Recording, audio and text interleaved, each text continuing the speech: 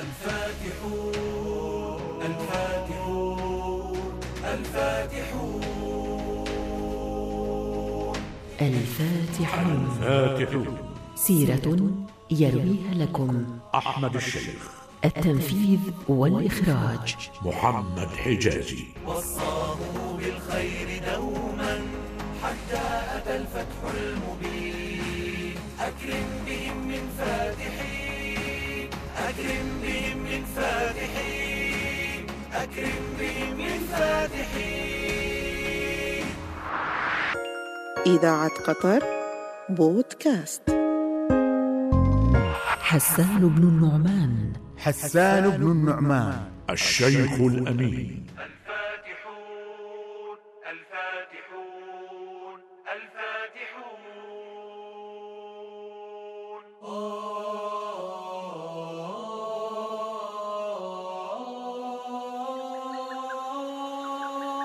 ينتمي حسان بن النعمان بن عدي بن بكر إلى أحد بيوت الإمارة الغسانية الموالية للإمبراطورية البيزنطية الحاكمة للشام، فنشأ طفلا محبا لفنون القتال والفروسية واعيا لمهارات القيادة.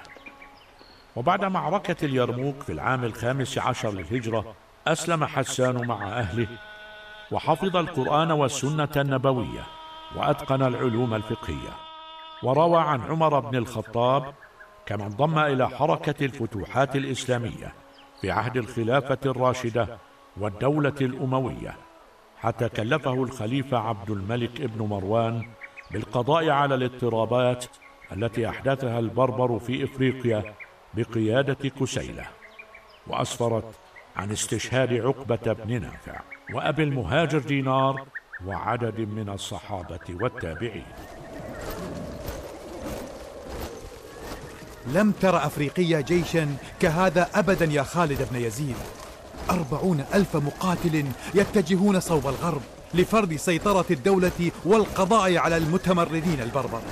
إن الخليفة عبد الملك بن مروان فور أن استقرت دعائم حكمه وتغلب على مسافية، أصر يا سليمان بن عمرو أن تكون أولى تحركات الجيش إلى أفريقيا، وأمد الجيش الذي يقوده حسان بن النعمان بكل ما يلزمه من مؤن وعتاد. ولم لا يا خالد؟ وقد شهدت موقعة تهودة استشهاد عظماء قادة الفتح على يد كسيلة الغادر، كما كان انشغال دار الخلافة بالصراعات سببا في إرجاء بسط نفوذ الدولة على أفريقيا. أتظن يا سليمان أن حسان بن النعمان قادر على تحقيق نصر لم يحققه من سبقوه؟ حقا إن البربر بعد موت كسيلة تقودهم امرأة، إلا أنني سمعت بأنها كاهنة تستخدم الكهانة لبسط سيطرتها وتقوية نفوذها. عجبا لك أيها الشاب الصغير. ألا تحفظ قول المولى عز وجل في سورة البقرة: وما هم بضارين به من أحد إلا بإذن الله، وفي سورة طه: إنما صنعوا كيد ساحر ولا يفلح الساحر حيث أتى. صدق الله العظيم. ولتعلم يا خالد بن يزيد أن قائد الجيش حسان بن النعمان ليس فارسا ومقاتلا فحسب، لا، ولكنه رجل يعرف دين الله، فهو كما يطلق عليه الشيخ الأمين، رغم أنه لم يفارق سنون الشباب بعد.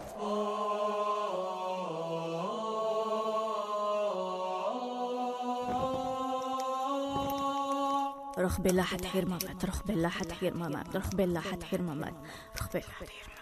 يا كاهنة البربر، يا كاهنة البربر، يا سيدة الجبل والصحراء، ماذا بك يا زرهون؟ لما تدخل علي خلوتي على هذا النحو؟ المسلمون متجهون إلى بلادنا من جديد. جيش يضم أكثر من 40,000 رجل رصدته عيوننا يغادر برقه، وينضم إليه في كل خطوة نحونا العشرات من أبناء القبائل. وهل عرفت اسم قائدهم الجديد؟ اسمه حسان بن النعمان، ويطلقون عليه الشيخ الأمين. رجل دين إذن. هو أمير عربي من الغساسنة. الشيخ الأمين عربي غساني من بيت إمارة، وهل تكون للقيادة صفات أفضل من هذه؟ أكثر من 5 سنوات لم تطأ قدم المسلمين نحونا، ثم يأتون لنا بهذا الجيش الكبير. يا زرهون، نعم. اجمع لي كل قادة قبائل البربر، حسنا. فيجب أن نبادر بالهجوم على هذا الجيش، فهو إن دخل إلى بلادنا هذه المرة فلن يخرج منها أبدا. سيوفنا تجدو سلاما، لسنا طغاة معتدين.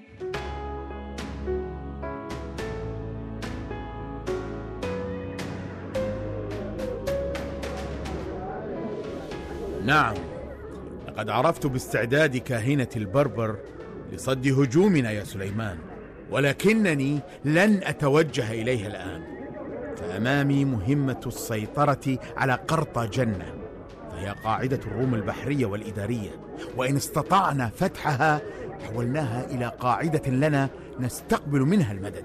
أحسنت التفكير يا أمير حسان، ولكن ألا ترى في وجود أبناء قبائل البربر بين صفوفنا ما قد يسبب لنا ضعفا؟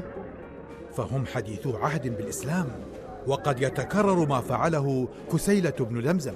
تقصد أن يرتد بعضهم وينقلب علينا وقت الملحمة؟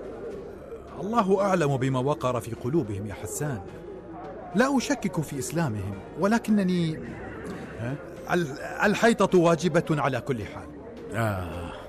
أفهم ما تعني، ولكن وجودهم خلف الجيش خطر أكبر، لهذا سأجعلهم في مقدمة الجيش الذي يهاجم قلعة قرطاجنة وأسوارها، فهم إن حسن إسلامهم قوي بأسهم وكانوا مفتاحا للنصر، وإن لم يكن الأمر كذلك فهم والروم أمام نصال سيوفنا.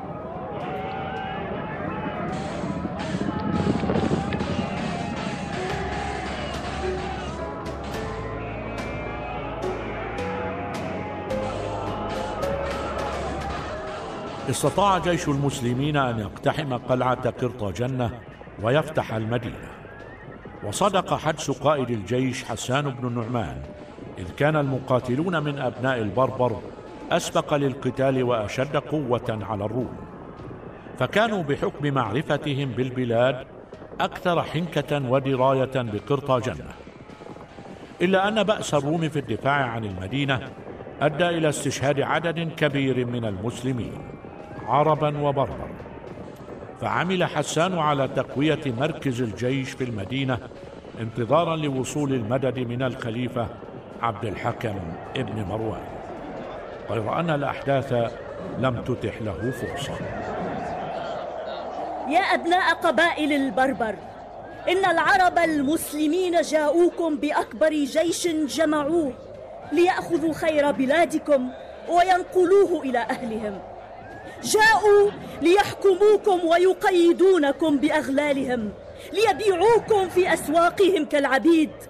فقاتلوا، قاتلوا من أجل أبنائكم وحريتكم. إن قادة قبائل البربر وضعت كل أبنائها تحت تصرفك يا كاهنة البربر، ونحن طوع أمرك، فأمري تجدي منا أفضل ما ترغبين. يا زرهون، نعم، إنكم أعلموا بهذه البلاد من عدوكم، تعرفون خبأها وجهرها، نعم، تفهمون حديث صخورها، لهذا يجب أن تستدرجوا المسلمين إلى هزيمة لا تقوم لهم قائمة بعدها أبدا. ألا يمكن أن ترشدينا يا كاهنة البربر إلى ما نفعله؟ فأنت الكاهنة، وليس بعد الكهانة من قوة تعيننا على النصر. صدقت يا زرهون، سأرشدكم يا أبناء البربر إلى طريق النصر على أعدائكم. جنفريج باش تقوم لي ما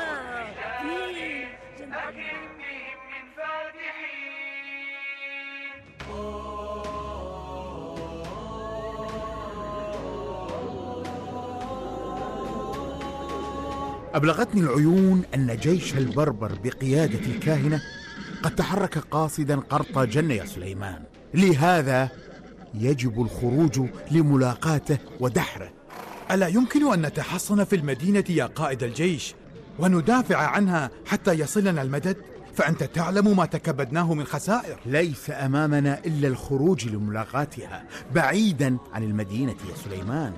فإنها إن هاجمت المدينة من البر وجدنا الروم يهجمون من البحر، وربما تحرك ضدنا بعض أبناء قرطاجنة الموالين لها. ونحن إذا تركنا المدينة ربما عاد إليها الروم يا سيدي. وجودنا بالمدينة يدفع كل أعدائنا لقتالنا، أما خروجنا إلى الكاهنة فسيؤجل الحسم إلى حين يا سليمان.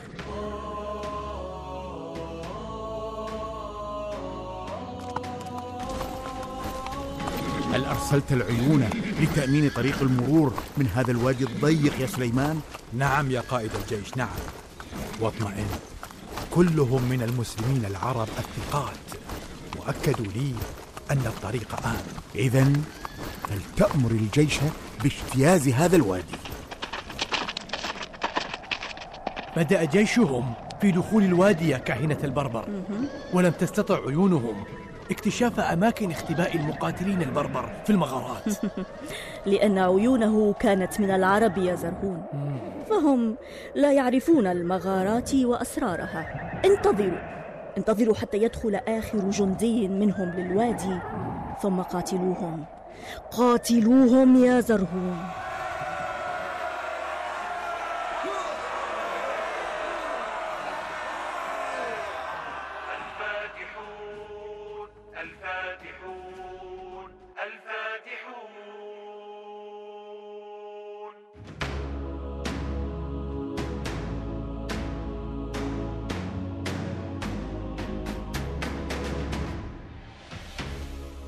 استطاعت قبائل البربر تحت قيادة الكاهنة ديهية الانتصار على جيش المسلمين في موقعة باغاية، وكادت أن تقضي على الجيش لولا أن حسان بن النعمان انسحب من المعركة انسحابا حافظ به على أرواح جنوده، ورجع إلى منطقة قريبة من سرت وتمركز بها، وبنى بعض القصور التي تعرف حتى الآن باسمه قصور حسان، وأرسل إلى الخليفة في دمشق يستحثه على إرسال المدد لكي يعود لمحاربة الكاهنة واستكمال حركة الفتح. أهذا هو الأسير الوحيد الذي أبقيتموه لدينا يا زرهون؟ نعم يا كاهنة البربر. تقدم أيها الأسير وقبل قدم الكاهنة. فلتقطع رأسي قبل أن تنحني لغير الله يا هذا. قلت لك افعل وإلا. لا يا زرهون، دعه على كامل حريته، فنحن لم نقاتل العرب إلا دفاعا عن حريتنا. حريتي؟ فلما إذا تصرون على الاحتفاظ بي أسيرا لديكم رغم أنني أستطيع افتداء نفسي؟ أريدك أن تبقى بيننا يا ولدي حتى تعرف طباعنا وتعلم عنا ما تنقله لأهلك. أريدك أن تخبر كل العرب كم كانت الكاهنة كريمة معك وطيبة وأما حنون. اذهب يا بني، وعد إلى البيت الذي أمرت بإعداده لك. يا حراس خذوه إلى بيته الذي أمرت به الكاهنة. يا كاهنة البربر، إن وجود هذا العربي بيننا أمر خطير، قد يؤثر على أبناء البربر ويدخلون في دينه، مما قد يؤدي إلى عودتهم لاحتلال بلادنا. اسمع يا زرهون. نعم. إن المسلمين يريدون من بلادنا المدن والأرض الخصبة والعمران، لهذا يجب ألا نجعل في طريقهم إلينا شيئا ذا مطمع. لا أفهم ما ترمين إليه يا كاهنة البربر. يجب أن نقضي على أي عمران. اجعل بيننا وبينهم خرابا كي لا يطمعهم في جني أي ثمار. لماذا يخوضون حربا من أجل أرض خراب؟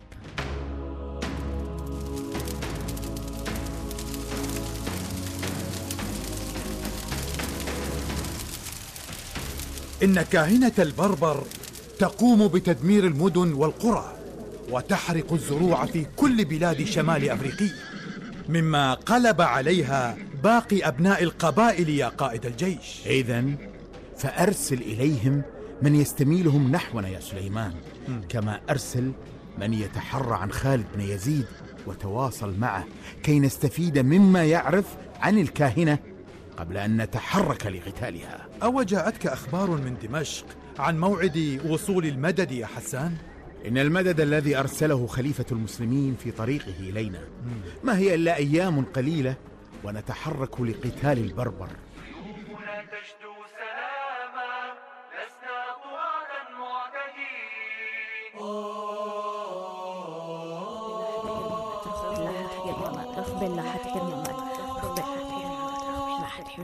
يا كاهنة البربر، يا كاهنة البربر، يا ملكة البربر، إن جيش المسلمين قد تحرك متجها إلينا من جديد. في أي شيء يطمع وقد أصبحت البلاد كلها خراب؟ أرسل إلى قادة القبائل كي نستعد لملاقاته يا زرهون. قادة القبائل؟ نعم. للأسف يا كاهنة البربر، إن عددا كبيرا من رؤساء القبائل قد أرسلوا إليه وبايعوه على القتال في صفه، كما أن الأسير خالد بن يزيد هرب ومعه بعض أبناء القبيلة ممن أسلموا. ماذا؟ هذا ما حذرتك منه يا كاهنة البربر. إذن فلتكن المعركة، فلن أسمح لهؤلاء المسلمين أن ينتصروا على الكاهنة أبدا. الفاتحون الفاتحون الفاتحون.